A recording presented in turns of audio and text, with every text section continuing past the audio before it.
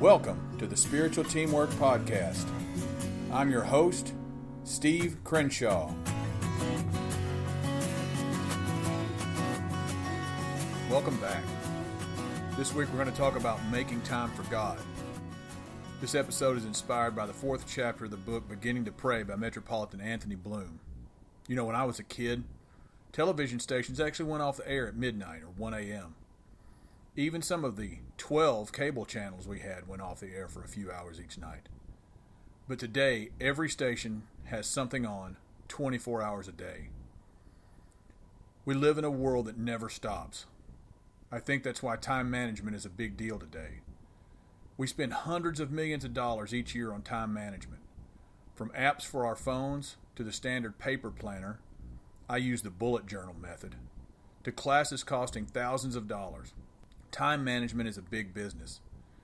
The reality is that we can't make time. We only have what we have, and once it's gone, we can't get it back.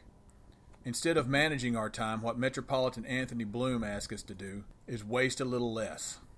He says if we waste a little less, we will always have more, and we can use those once wasted pieces to draw closer to God.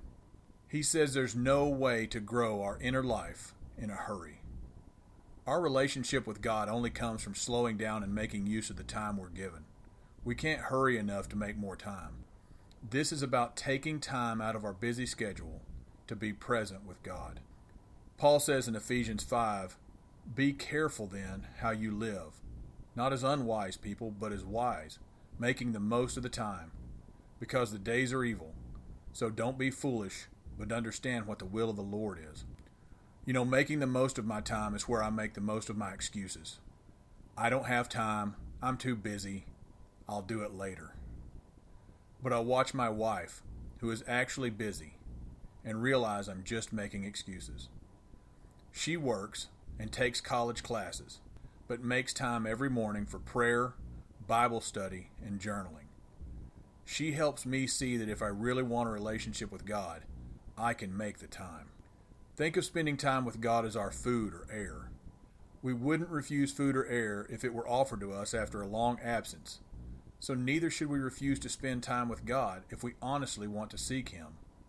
Just like food and air, once we spent time with God, we won't want to do without it again. So what can we do to make more time for God? One of the best ways is to use a prayer rule. A prayer rule helps us stay focused and stay on track with our prayers every day. It gives us a guided way to approach God instead of just showing up and trying to figure out what we're going to do. It frees us to give in and just be present.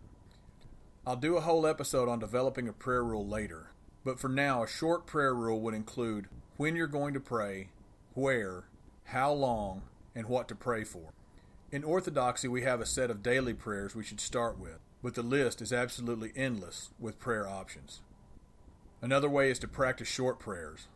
We can spend more time with God by carving out short blocks of time during the day. Metropolitan Anthony says we can start with any amount of time we can get and just begin to sit quietly in God's presence, letting go of the cares of the world. Just being present with God.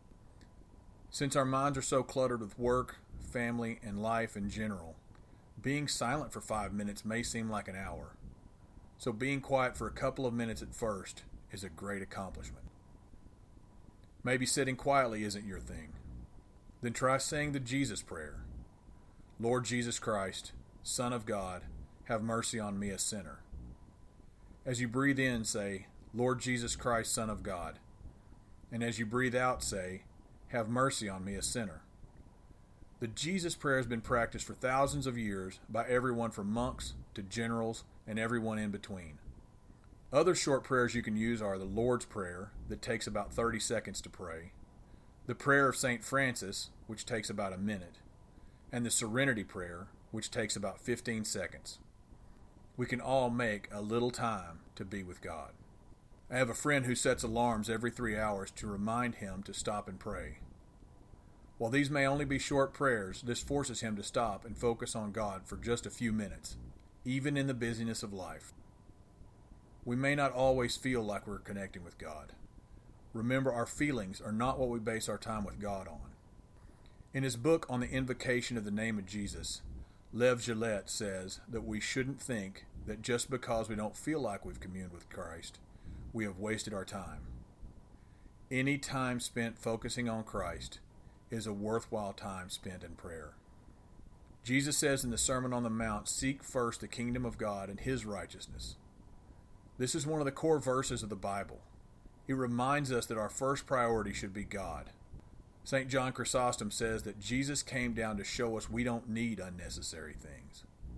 If we seek him first, we will have whatever we need.